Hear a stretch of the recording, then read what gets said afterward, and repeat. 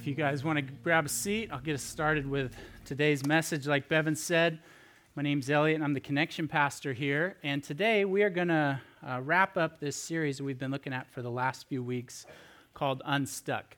Now, when I was in college, I went to school in another state. And when I was in college, one Christmas break, there was this really big snowstorm that came through.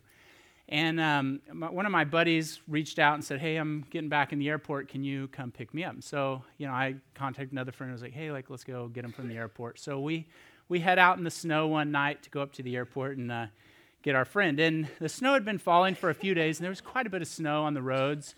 And the snow plows had been out, and so they had cleared a few of the roads, but because the snow kept falling, the roads that hadn't been cleared, the snow was pretty deep, and then even the roads that were clear and drivable, there was still fresh snow, so it was kind of hard to tell, like, okay, am I on a clear road or am I on a road with a lot of deep snow? So as we're driving up there to get my friend from the airport, as we get closer to the airport, you know how it is at airports. I don't know about you. I find airports confusing to drive at. You got the arrivals and the departures and the terminals, and I'm not quite sure which one to turn into. And so we're getting there, and the snow's falling, and I can't really see that great, and I'm kind of confused. So I take a wrong turn, and I turn off of the road that's plowed onto a road that had not been driven on for a few days and tons of fresh snow.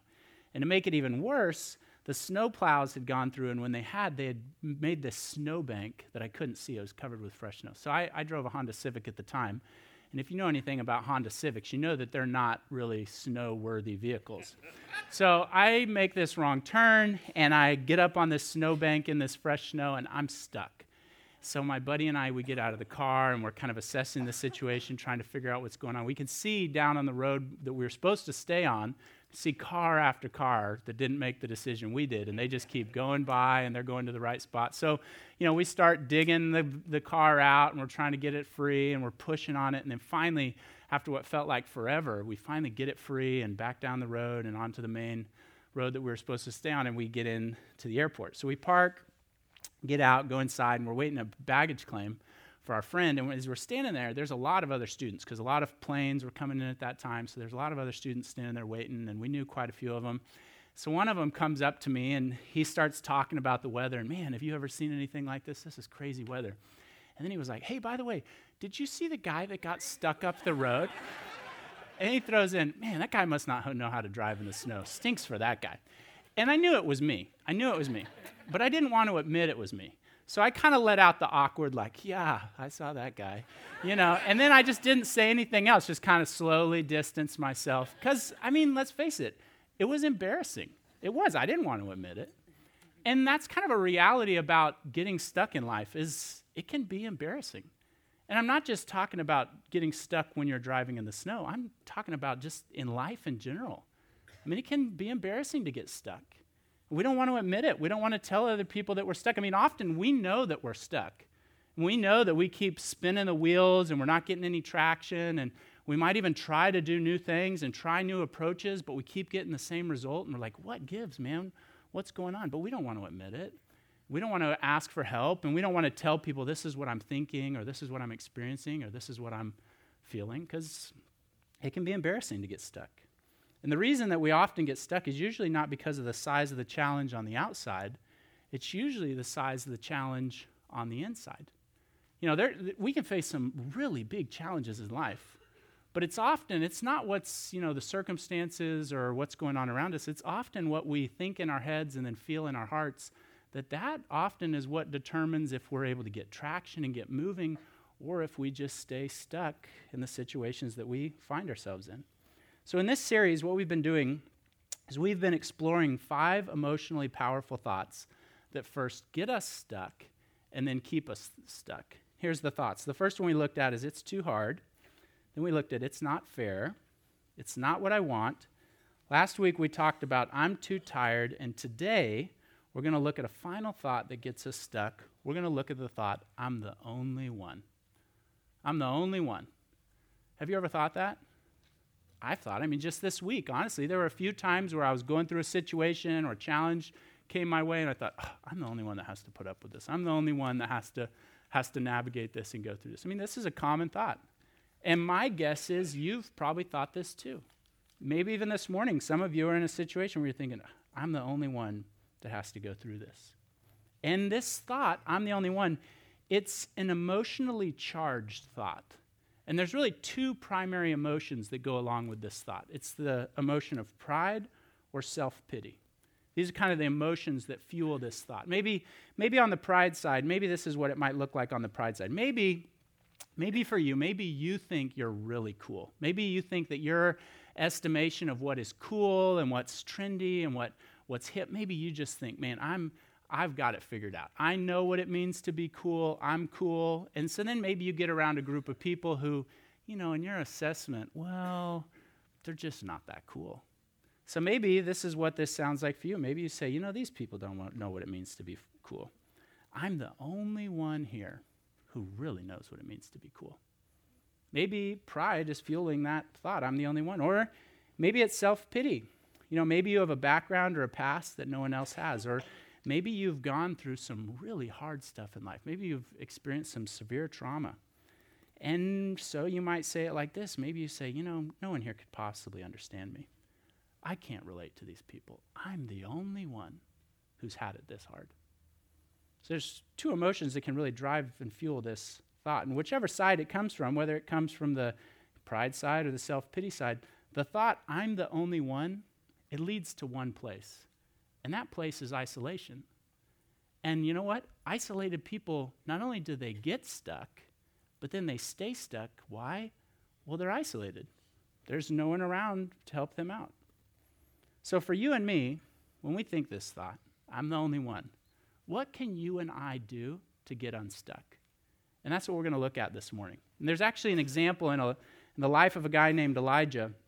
And Elijah dealt with this thought, the thought, I'm the only one. And he dealt with it both from the pride side and from the self-pity side. And so this morning, what we're going to do is we're going to work through his story, become familiar with what happened in his life and how he dealt with this thought. And then at the end, we're going to make a few observations that apply to you and me and can help us really get some traction and get unstuck when it comes to this thought. So let's dive into the story of Elijah and see what we can learn.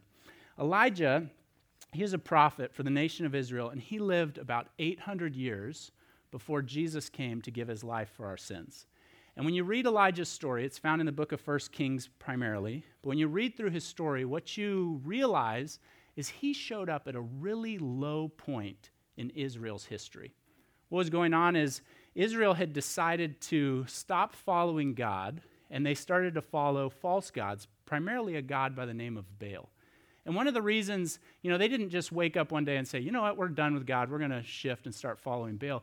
It kind of happened over time. And one of the reasons they made this shift is because Baal was the type of God who he offered a formula for following him. Kind of like if you do A and then B, then C will just automatically happen. And so, whereas following the God of the Bible, that required faith and a relationship, and they were like, you know what, we don't really know, we really like this formula approach. Just, I know if I do X, Y, and Z, this is going to be the result. And Baal, he was known as the god who controlled the weather. And they lived in an agrarian society. So their economy, it was built on agriculture. So if you wanted to do well, you really wanted the rain to come at the right time of year. And you didn't want it to rain at the wrong time of year. So they thought, so all we have to do is worship this god Baal and do these things, and then if we do that, then suddenly the rain will show up at the right time of year. That sounds like a great deal. We'll do that. So instead of following God, they shift their allegiance and they start following Baal. So this is kind of the environment that Elijah enters into. And when he shows up, the first thing he does is he challenges their faith in Baal. And he says, okay, you know what? There's going to be a drought in the land. Severe drought, one of the worst droughts we've had. It's actually going to be so severe, not only is there not going to be any rain, there's not even going to be any dew. So really what he's saying is, hey, you guys think Baal controls things? You think he controls the weather? That's not true. Actually, God controls it. So we're going to prove it to you. So he shows up and he says, okay, there's going to be a drought. And with a drought comes famine. So life starts to get really hard. And they keep doing this formula, and then they start going like, wait a second, we keep doing the formula, but it's not really working. What gives? So then they finally start to go to a point where they're starting to ask some questions. And then 3 years after the drought started, Elijah shows up again. And this time when he shows up, he sets up this showdown between God and Baal, kind of this competition, this test. Well, let's find out who the real God is. So he goes to the king and he says, okay, here's what I want you to do. I want you to bring the 450 prophets of Baal, and I want you to meet me at Mount Carmel, and then let's tell all the people through the land that there's going to be this big showdown. So everybody comes, and they show up at Mount Carmel, and it's going to be this showdown between God and Baal, and they're going to find out which one's true. This is what it says, 1 Kings 18. It says, Elijah, he went before the people and said, how long will you waver between two opinions? If the Lord is God, follow him. But if Baal is God, follow him. But the people said nothing. Then Elijah said to them, I'm the only one of the Lord's prophets left. But Baal, he has 450 prophets.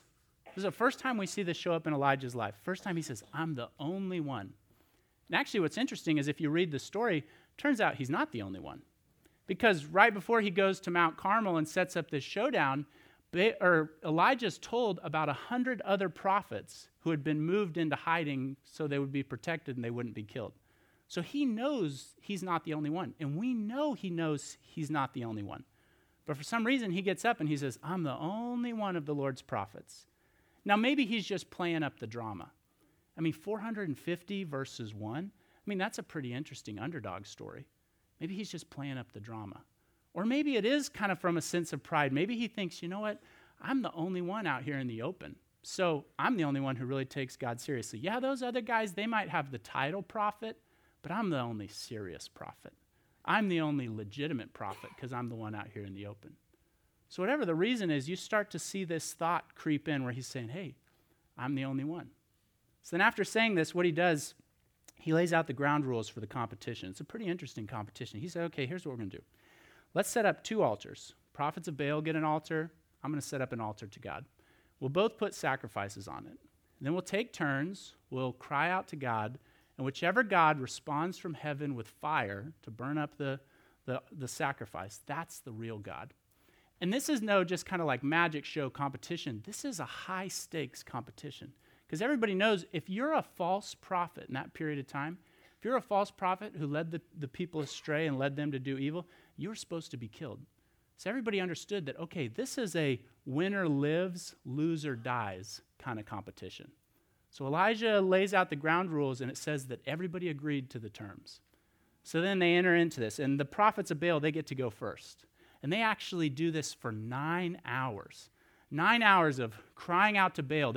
As you read it, you see that it's this like really emotional. They're just like pleading with him, like almost kind of this approach of like, if we just feel it strong enough, if in the core of our being we believe hard enough that he'll respond, then he must respond. So they're dancing and they're shouting, and they even go as far as to show their belief. They start mutilating their bodies, just this just emotion to, oh, well, come on, if we just feel it enough, he'll respond. 9 hours. After 9 hours, guess what? Nothing happens. Heaven is completely silent, no response.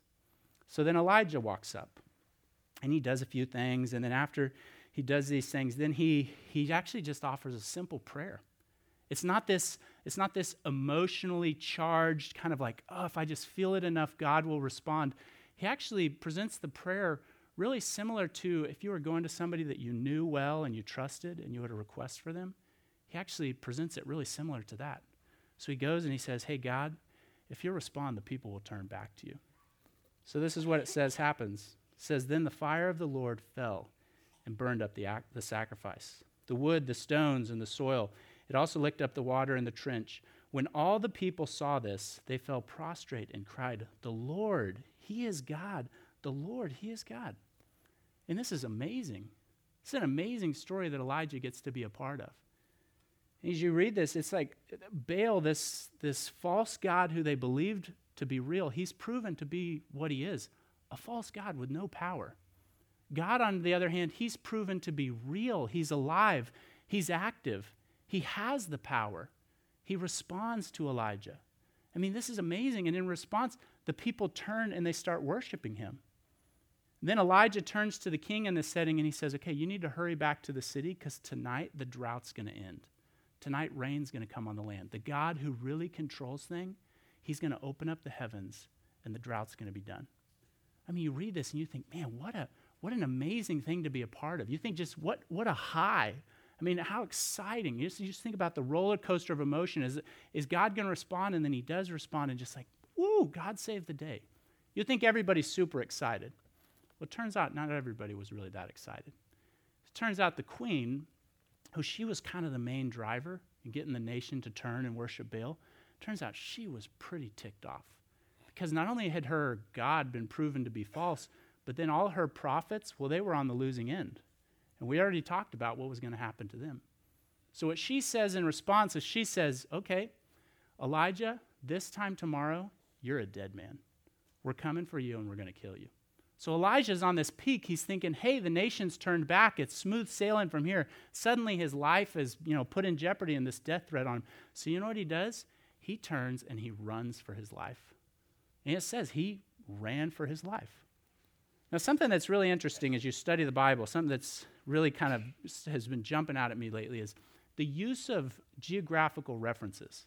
And as you read this story, there are actually some really interesting places that are mentioned. And if you look at where Elijah was when he received word of the death threat to where he goes into hiding, it's a distance of about 125 miles. And the way the story reads, some commentators have pointed out that it appears that Elijah covered that distance of about 125 miles in 24 hours. So, that's like ultra marathon status. So I looked it up because I wanted to see, is that even possible? 125 miles in 24 hours, is that even possible? Turns out the record is 180 miles. But either way, whether he did it in 24 hours or whether it took him more, you can imagine just how exhausted he has to be when he reaches the place where he hides out. He's been running as hard as he can. And then it says this, he's exhausted, he gets to the place where he's going to hide out, and it says this, it says, he came to a broom bush, sat down under it, and prayed that he might die. If you've ever ran an ultramarathon, that is not that surprising. He says, I've had enough, Lord, he said. Take my life. I am no better than my ancestors. Then he lay down under the bush and fell asleep. Now notice the shift. The first time he says, I'm the only one, it seems to be kind of from a place of, he's maybe like bragging or he's boasting a little bit. But now he's definitely shifted into self-pity. He's discouraged. He's like, hey, I just did all these amazing things for you, God. I was a part of the people turning back to you, and now the queen wants to kill me. You know what, God, I'm done. Just get it over with, God. I've had enough. I quit, is what he says. Now, something that's really important for us to notice in the story is the surprising way that God responds to Elijah. Because Elijah's in this situation, he's discouraged, and God's response actually comes by God giving him 3 next steps for him to take. And the first 2 steps are really interesting. The first 2 steps have to do with him just regaining his strength. Just kind of replenish yourself physically. You're worn out, you're exhausted, just get your strength back. So it says this is the first step given to him. 1 Kings 19, verse 5, it says this, all at once, an angel touched him and said, get up and eat. Just get up and eat something. Just start to replenish your strength. Start to regain your energy. So he gets up, he eats something, he takes the first step. Then he lays back down. Then he is woken up by the angel again. A second step. The second step is actually the same. Hey, just get up and eat something. And this is really, really interesting, and I'm glad that this is included in the story because when you start to kind of add up the facts and start to study, you realize, he's exhausted. It appears he just ran an ultramarathon. His body is completely depleted. And if you combine being really, really tired with the thought, I'm the only one, you can end up in some really dark places, just like Elijah did. And so the first steps to him getting unstuck that God gives him is just get up and eat something. Just start to regain your strength. And I appreciate that that's included because often those can be really, really helpful. Just eat something. Just get some rest. Just, start to regain your strength. But it's also important to recognize as we read this that even though those were steps in the process of getting unstuck, there was still more that Elijah needed to do. Because just regaining his strength, that really wasn't addressing what was going on in his heart. There were more steps that God had for him. And it actually works out really similar for you and me. You might be really discouraged. You might be in a situation where, you're having a hard time seeing a way forward. And actually taking care of your body physically, that might really help. But pay attention to this. Don't let feeling better physically convince you that your heart issues have been dealt with. I mean, that's what we'll so often do. I mean, we'll be going through kind of a hard period, a dark period, and we'll let one good day convince us that, oh, it's all resolved, it's all good. Just like for Elijah, those were only steps in the process. There was more that he had to do. They were just some of the first steps. There's more to do than just the physical. We still have the hard issues that we've got to work through. So God gives Elijah the third step. And the third step is he's told to travel to a mountain in Egypt. Now this mountain, it was going to take him 40 days to go on this journey to this mountain. So Elijah does the first two steps, regains his strength, and then he goes on this journey to the mountain in Egypt. When he arrives, this is what God says to him. It says in 1 Kings 19, 9 and 10, it says, "And the word of the Lord came to him, 'What are you doing here, Elijah?' He replied, 'I have been very zealous for the Lord God Almighty. The Israelites, they've rejected your covenant. They've torn down your altars. They've put your prophets to death with the sword. I'm the only one left, and now they're trying to kill me too.'" He says it again. He says, "I'm the only one." I mean, he's going through the process. He's regained his strength. He's taken this 40-day journey, and he's still dealing with this thought of he's the only one. God doesn't debate with him. He actually responds in another surprising way. It says this in verse 11. It says, "The Lord said, 'Go out and stand on the mountain in the presence of the Lord, for the Lord is about to pass by.'" So Elijah, he's in this cave. He's told to go and stand on the outside. So he walks outside the cave. He stands on the outside. And the first thing that happens is this wind just comes ripping through. This wind that just, it knocks stuff over and destroys stuff in its path. And then after the wind, there's this earthquake. And if you've ever been to the Middle East or you've seen pictures of the mountains there, you know that there's a lot of loose rock on those desert mountains. So you could imagine an earthquake. I mean, stuff just starts falling. And then after that, there's this fire that appears. The fire just starts burning stuff in its path. And it says this. It says, "And after the fire came a gentle whisper. When Elijah heard it, he pulled his cloak over his face and went out and stood at the mouth of the cave. Then a voice said to him, 'What are you doing here, Elijah?' He replied, 'I've been very zealous for the Lord God Almighty. The Israelites have rejected your covenant, torn down your altars, and put your prophets to death with the sword. I'm the only one left, and now they are trying to kill me too.'" Now, what in the world is going on here in this passage? What God is doing is he's reminding Elijah of something that's very important for all of us to remember. See, if you notice, just in the story how it's told, it starts with Elijah going out and standing on the side of the mountain. And then these three forces of nature appear. And in response to the forces of nature, what does he do? He retreats back into the cave. That's where we find him next. That's why he has to come outside of the cave. And the reason he goes back into the cave is the same reason that we would. It was for his own safety. I mean, these forces of nature, they have no regard for human life.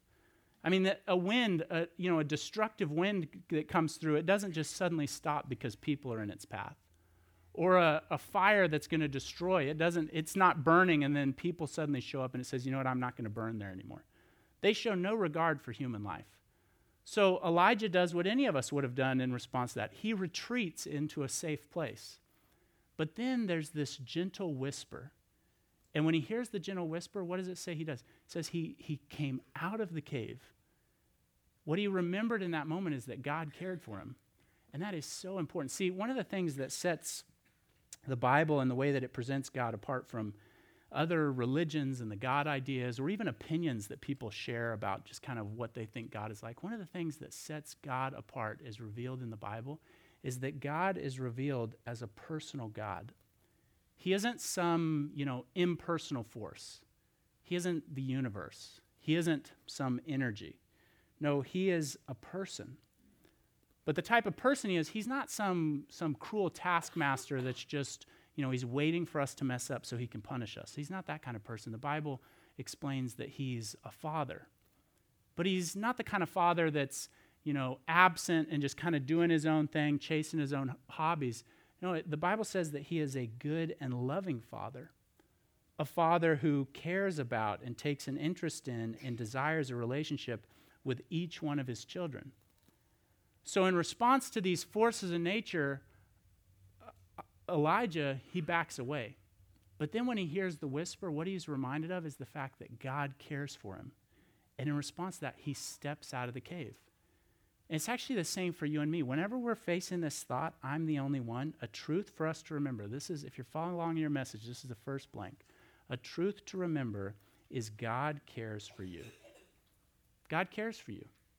When you're thinking, I'm the only one, the truth is, he has not abandoned you. He has not left you on your own. He is not off doing his own thing, chasing his own hobbies. No, he cares about you. There was a time in my life when I'd gotten stuck thinking this thought, I'm the only one. And a verse that really helped me is in 1 Peter chapter 5. It says this in verse 7. It says, casting all your cares on him, and it says this, because he cares about you. And something interesting is this verse in the New Testament in 1 Peter, it's written in the Greek language, and something that's interesting about that word care, when it refers to how God cares for us, is that word kind of has two ideas attached to it. It has the idea of protection and then personal interest. And that's kind of how God cares for us. He cares for us by offering us protection. The Bible often refers to God as a watchman. He's standing watch. And what a watchman would do is while everybody else is relaxed and kind of unaware of what's happening, the watchman would be on guard. They would be looking out on the horizon. They would see what is coming down the road. That's what God's doing. He's aware of what's going on and what's coming our way. And then he offers us protection. One way he does that is he gives instruction. Okay, if you want to avoid this swamp that's headed your way, here's how you can get around that.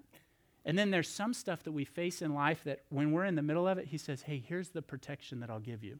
He speaks specifically to those situations and he helps us navigate it and guides us through it. He offers protection. But God also takes a personal interest in each one of us. He cares about what's best for us individually. You know, tomorrow, my wife and I and our 3 kids, we're going to go on a road trip to visit some family. And we're going to fill the van up and go on this trip, and it's going to take us several hours to get there. And if you've ever driven for an extended period of time with a 4-year-old, a 2-year-old, and a 6-month-old, you know that it can be crazy, and the kids can get crazy. So what my wife and I have done is we've actually put a lot of thought into, well, what would be best for the kids on this trip? So we've kind of mapped out, okay, well, here's when their nap times are at, here's when they would usually eat a snack, and we've planned, okay, well, here are some parks that we could stop at along the way so that, okay, like we'll stop here and the kids can get out and they can stretch their legs and get some energy out and we'll stay for a period of time. And we've gone over to the library and we've gotten library books that we know they like, and we've got their snacks in the van, and we're going to put some shows on the iPad. All things that we've done because we care about our kids. We want them to have a good experience. We want them to enjoy the road trip. So we've taken a personal interest and we've put thought into what is going to be best for our kids. That's the idea of when it says God cares for you, that's the idea. He's putting personal thought into you and what is best for you. His plan for our lives, it's not just kind of like a one-size-fits-all. It's actually custom and unique because he's thinking about us and what's best for us. So just like with Elijah, when you start thinking this thought, I'm the only one, starting to get some traction and having a chance of breaking free, it starts with remembering the truth that God cares for you. But it actually doesn't stop there. That's just the beginning. There's actually more that needs to be done. So God speaks to Elijah, and this is what he says. Starting in verse 15, it says, the Lord said to him, go back the way you came. Go to the desert of Damascus. When you get there, anoint Hazael king over Aram. Also anoint Jehu, son of Nimshi, king over Israel. And anoint Elisha, son of Shaphat, from Abel-Meholah, to succeed you as prophet. Now again, what in the world is going on here? Well, what God's revealing to Elijah is this plan to give Elijah help. Elijah feels like he's all alone and he's the only one who's this public spokesman doing God's work. So what God is saying is he's saying, you know what? I'm going to raise up other individuals to join you in this work, to partner with you. Co-workers, essentially, so that you're not alone, so that you're not the only one. But notice that this help that God's going to give and this help that's going to come through other people, notice that it doesn't just magically happen. Notice he's not on the side of this mountain kind of making his plea to God, and then God responds. These 3 individuals don't just suddenly appear. He says, Elijah, you're going to have to go to the desert of Damascus. If you compare the mountain where Elijah was when he received this word to the desert of Damascus, that's 400 miles. And I don't think he ultra-marathoned the whole thing. I think he was probably still worn out, so he probably walked. I mean, that 60 days, 80 days, I don't know how long it took him to get there. He was going to have to put in more work. And then when he got there, there's 2 guys he has to find that he's going to anoint king of different regions. And then Elisha is going to be his replacement, and so he has to train him up and equip him. So what God's saying is, hey, here's the path forward. I'm going to give you real meaningful help in response to this I'm the only one, but you're going to have to put in some work. This is going to take time and energy, and it's going to take effort. And it's actually similar for you and me. I mean, when we're thinking this thought, I'm the only one, an action that God has for us to take is to build community. That's an action that we can take. That's a path that he has for us through which he's going to give us help. He's going to give us help, and it's often going to come in the form of other people. But for us to realize that help, the thing that you and I need to do is we need to build community. And then when it comes to building community, I mean, that takes work. That takes effort. That takes choosing not to give up because it gets hard, because the going gets rough. You know, when I moved out here after I graduated from college, I kind of took the first job that came my way, and I'd been here for a couple months, and I was in this business job, and I just was like, I was not enjoying it. It was, wasn't a good fit, and I hadn't made any friends yet. So I'd been here a couple months and was really kind of having a tough time and felt pretty lonely. And I called my dad, and I was throwing myself kind of a pity party and explaining to him what was going on.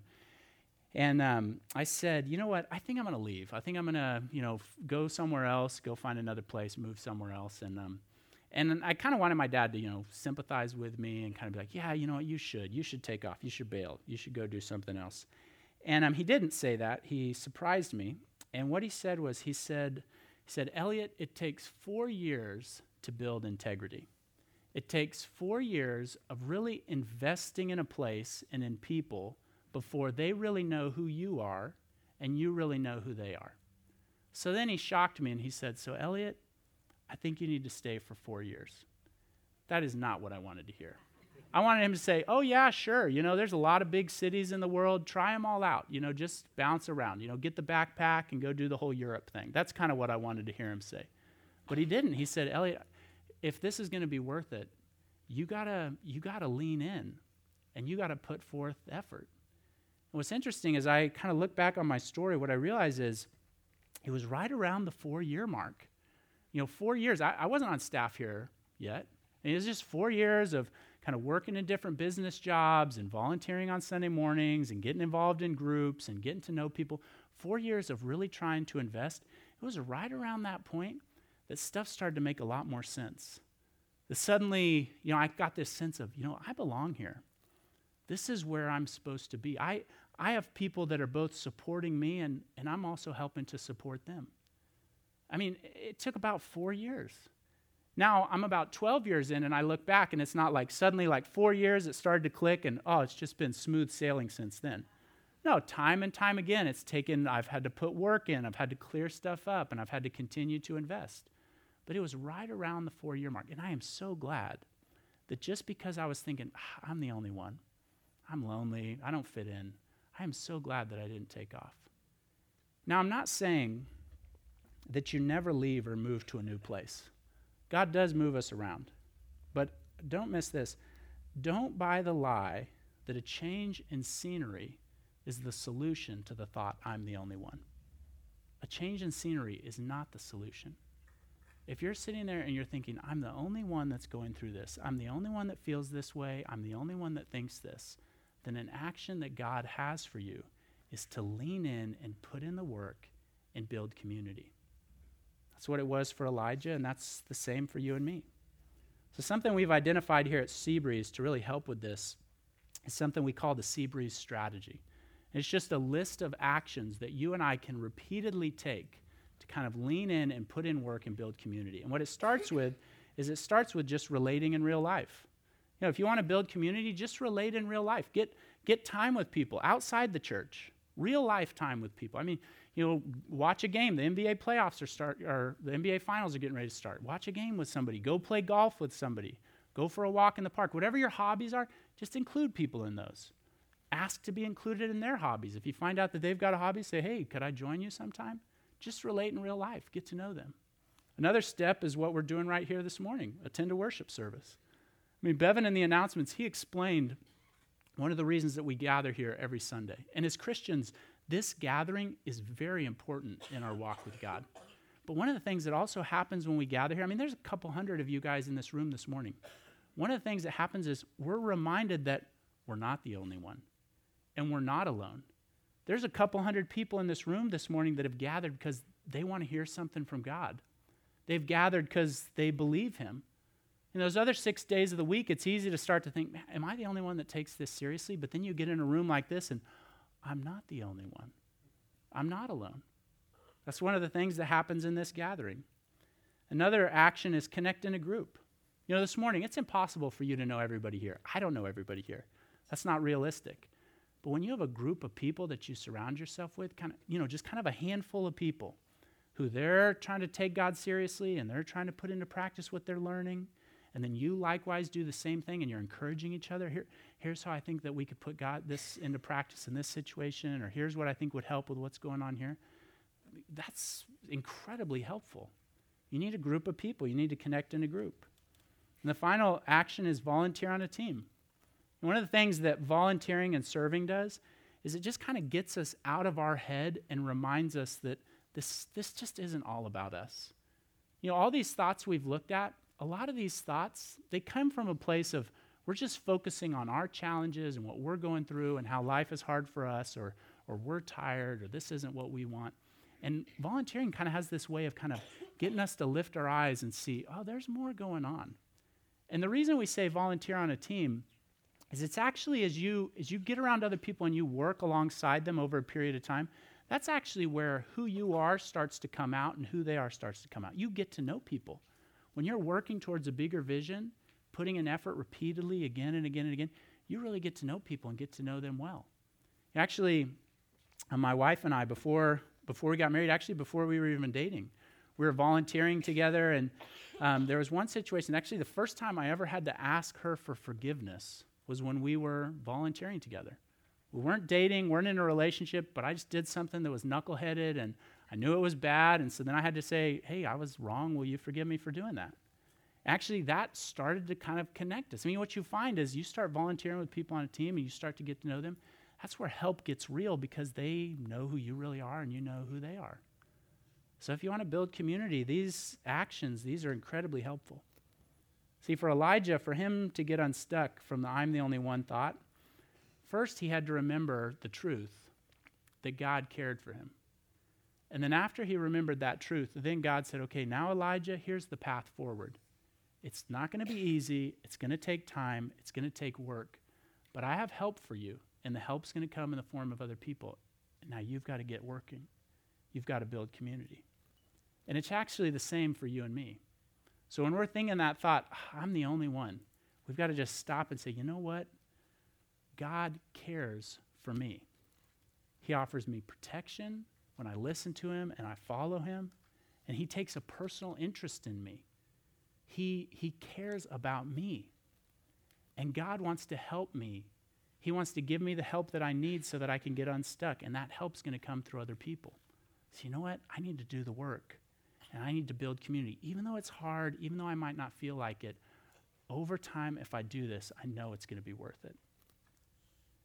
In each one of these messages, we've identified a verse to memorize. So the verse for today that I want to leave you with is this, in Deuteronomy 31. I'd encourage you to memorize it. Deuteronomy 31:8 says this. It says, the Lord himself goes before you and will be with you. He will never leave you nor forsake you. Remember, God cares for you. He offers real help, and the help comes through other people. So do the work and build community. Let's pray.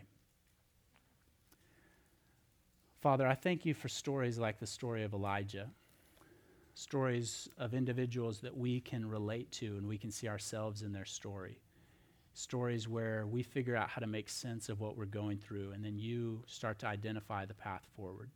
So God, I thank you for the fact that you care about each one of us individually. You take an interest in us and you protect us. And then God, I thank you for the fact that you offer help, and that help so often comes through other people. So God, I pray that we would not give up and we would not isolate ourselves, but we would lean in and do the work to build community. Thank you again. In Jesus' name, amen.